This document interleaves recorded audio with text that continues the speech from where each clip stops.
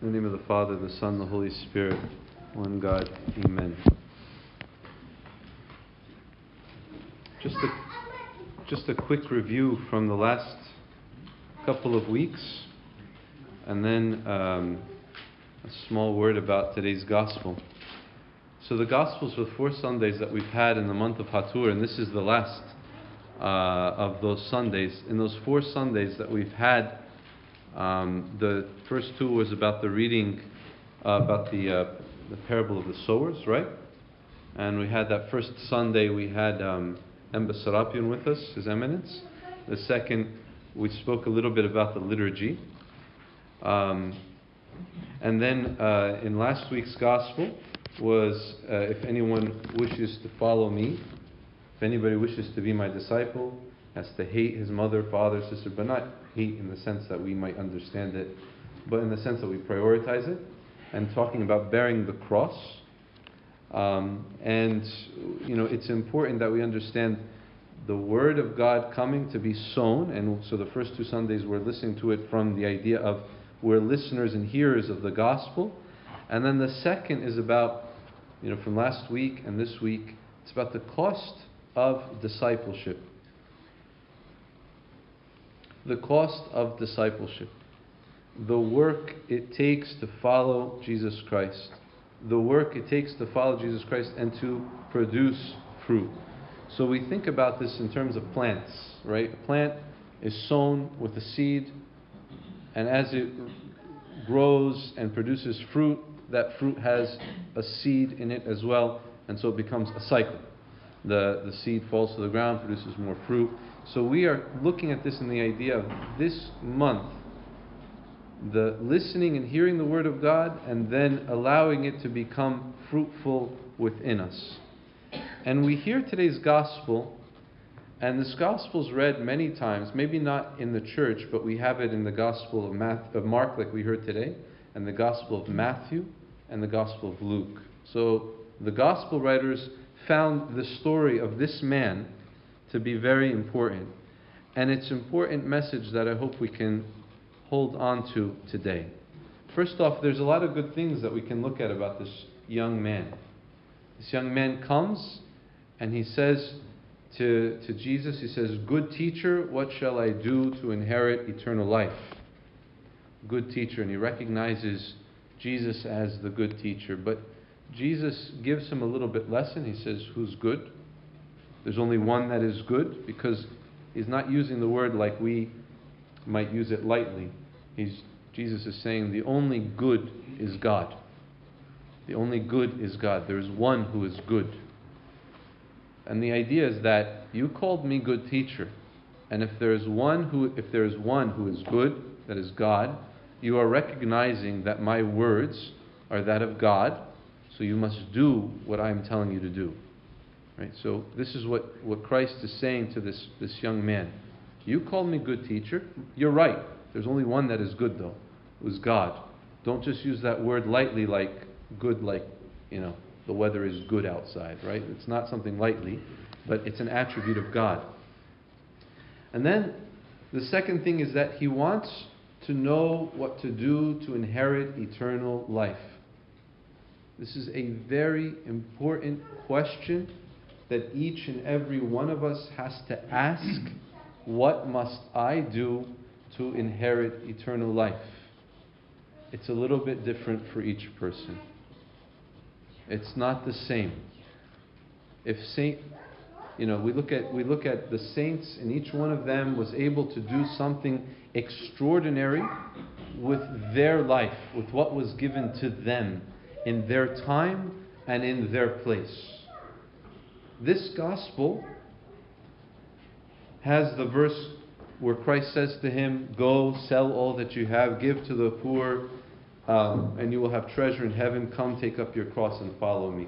We know that this verse was very instrumental in the life of which saint? Saint Anthony. Saint Anthony took this verse, applied it to his life, and became known in all the churches. He became the father of monasticism throughout the world. To this day, we're always speaking about Saint Anthony. We see the power of one verse being applied in the life of one individual and the effect that that had on the entire world. Say that again. We see one verse being taken seriously by one person and trying to be lived faithfully by that one person, and that one person who did it faithfully had an effect not only on people during his time, but had an effect on people till this day. Right? Till this day. The power of one seed being planted and producing fruit. So it's good that this man is asking. And so Christ directs him to the commandments, but he does it in a very focused way. He says to him, you know the commandments. And he says to him, do not commit adultery, do not murder, do not steal, do not bear false witness, do not defraud, honor your father and your mother. These 6 commandments are not the 10 commandments. I mean, the 10 commandments are only part of the commandments of God in the Old Testament. But which commandments is he missing? Well, that's going to be coming part of it. What are the first kind of 4 commandments? Love the Lord. What, huh? Yeah. Hear, O Israel, there is one God you shall worship, the Lord your God, and Him only you shall serve. What's the second one? Do not make any graven images. The third one, do not take the Lord's name in vain. Fourth one, keep the Sabbath day. Right? So these 4 are about our relationship with God.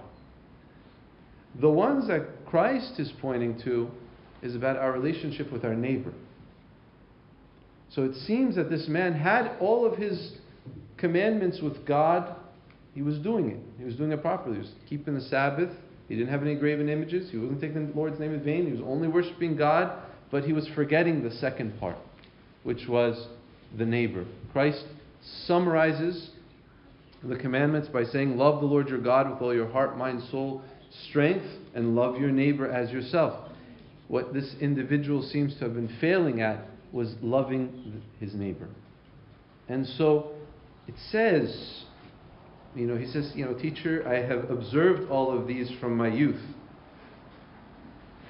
But Jesus looked further into him. It says, and I love how St. Mark only has this detail. It says, then Jesus, looking at him, loved him, had compassion on him. I wonder how St. Mark was able to see this. But he saw a tenderness in Jesus' answer. And he said, there's one thing that you lack. You're almost there. Just one thing. And he says, go your way, sell whatever you have, and give to the poor, and you will have treasures in heaven. Come, take up your cross, and follow me. A lot of times when we look at this question, what must I do to inherit eternal life?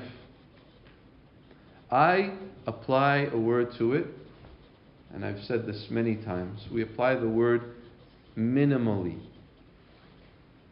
What must I do to inherit eternal life? But what must I do minimally to inherit eternal? What's the least I need to do? What's the least amount of effort that I have to exert in my spiritual life so that I can just get across that finish line to be in the kingdom of heaven?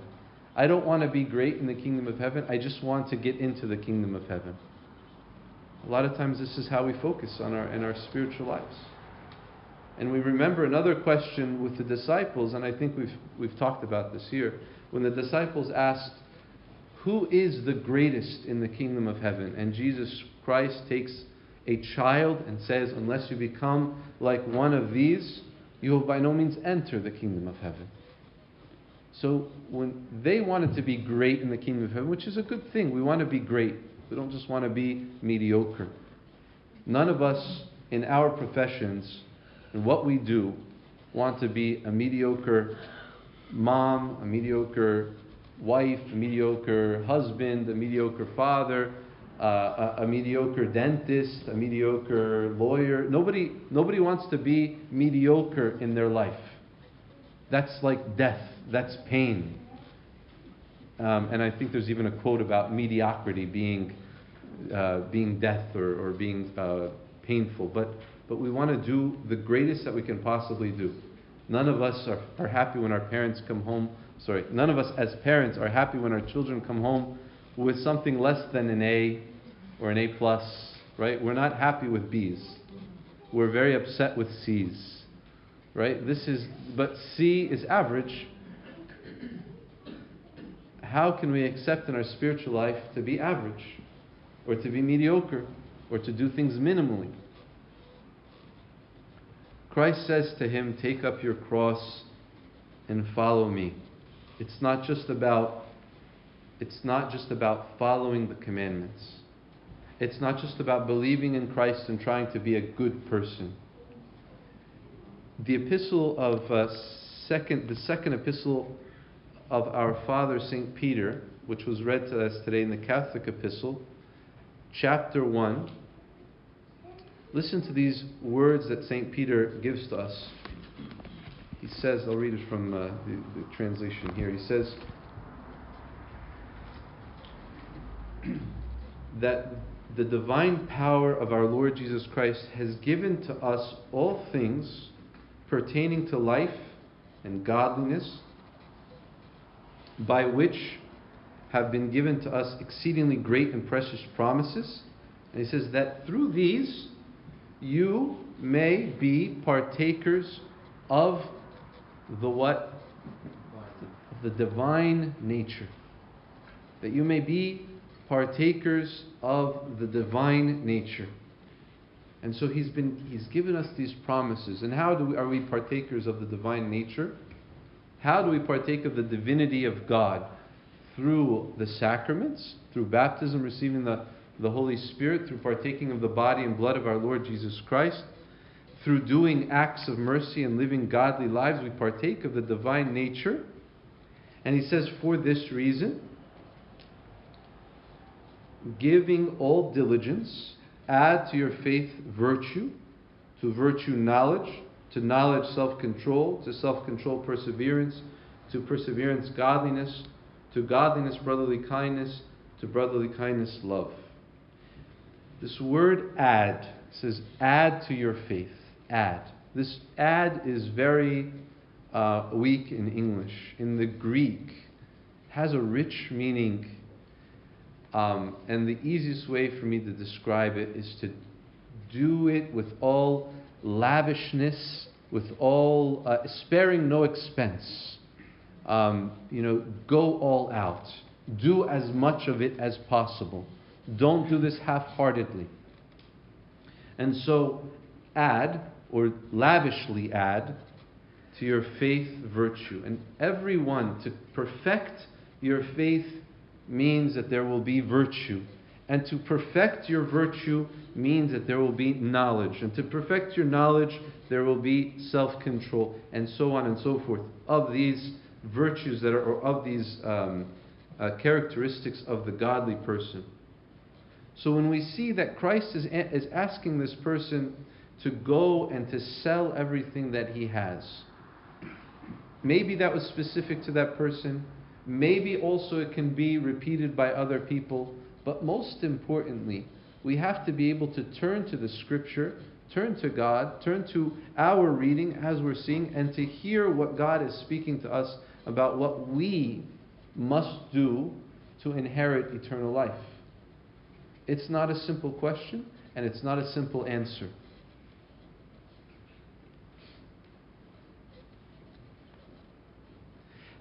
St. Peter continues and kind of wraps this nice month together. And he continues by saying, add to self-control, perseverance, godliness, brotherly kindness, love. He says, for if these things are yours and abound, you will be neither barren nor unfruitful in the knowledge of our Lord Jesus Christ, which is apparently the theme of this month, beginning with the sower and carrying our cross. What does it mean to be fruitful? What does it mean to hear the Word of God and to produce fruit 30-fold, 60-fold, 100-fold? The only way that we're going to be able to answer this question, and the only way that we're going to be able to move forward in our life of virtue, and the only way that we're going to be able to become fruitful in our spiritual lives, is if we give time, effort, energy to the spiritual life. I'm hoping that we are encouraged by this fast that we are in, that we'll spend some time focusing on God through our reading of Scripture. I've given us a challenge. Hopefully we are working on that challenge. Now, just to be clear, I'm working on this challenge as much as possible, but it doesn't mean I'm going to be 100% successful in this challenge. I'm doing the best that I can to the best of my ability, but it's not, and I want you as well to do the best that you can to the best of your ability. I'm trying to memorize the Sermon on the Mount. I'm not telling you I'm going to be successful at it. I've seen people do it. I've seen that it can be done. And I'm going to give it my best effort. But I'm not sure if I'll be able to stand up here and recite it. So what I'm trying to say is I'm doing my work and I'm trying my best, and I hope that you can as well do the same. So, in the words of St. Peter, you will be neither barren nor unfruitful in the knowledge of our Lord Jesus Christ. If we just focus not on what he says, but he focuses on this word, one thing you lack. Let us approach God in a spirit of humility, able to take criticism, able to take an answer that we might not be looking for. A lot of times we look at God and we think that everything is perfect. Let's humble ourselves during this period and say, God, what is, I hope, that one thing that I lack? Maybe I lack more than one thing. And let me be able to do what it is that you are asking me to do. When we put ourselves in God's hands, we find ourselves able to do extraordinary things beyond what we would have imagined, beyond what we would have thought possible. But it takes a spirit of humility and a readiness. So allow this period of time, this great fast that we are in, to be a time where we are slowing our life down, to pray, to read the Scripture, to fast, and to seek what it is that we have to do in our lives so that we can complete what is lacking in our spiritual life, so that we can be neither barren nor unfruitful in the knowledge of our Lord Jesus Christ. To him be the glory now and ever and to the age of all ages. Amen.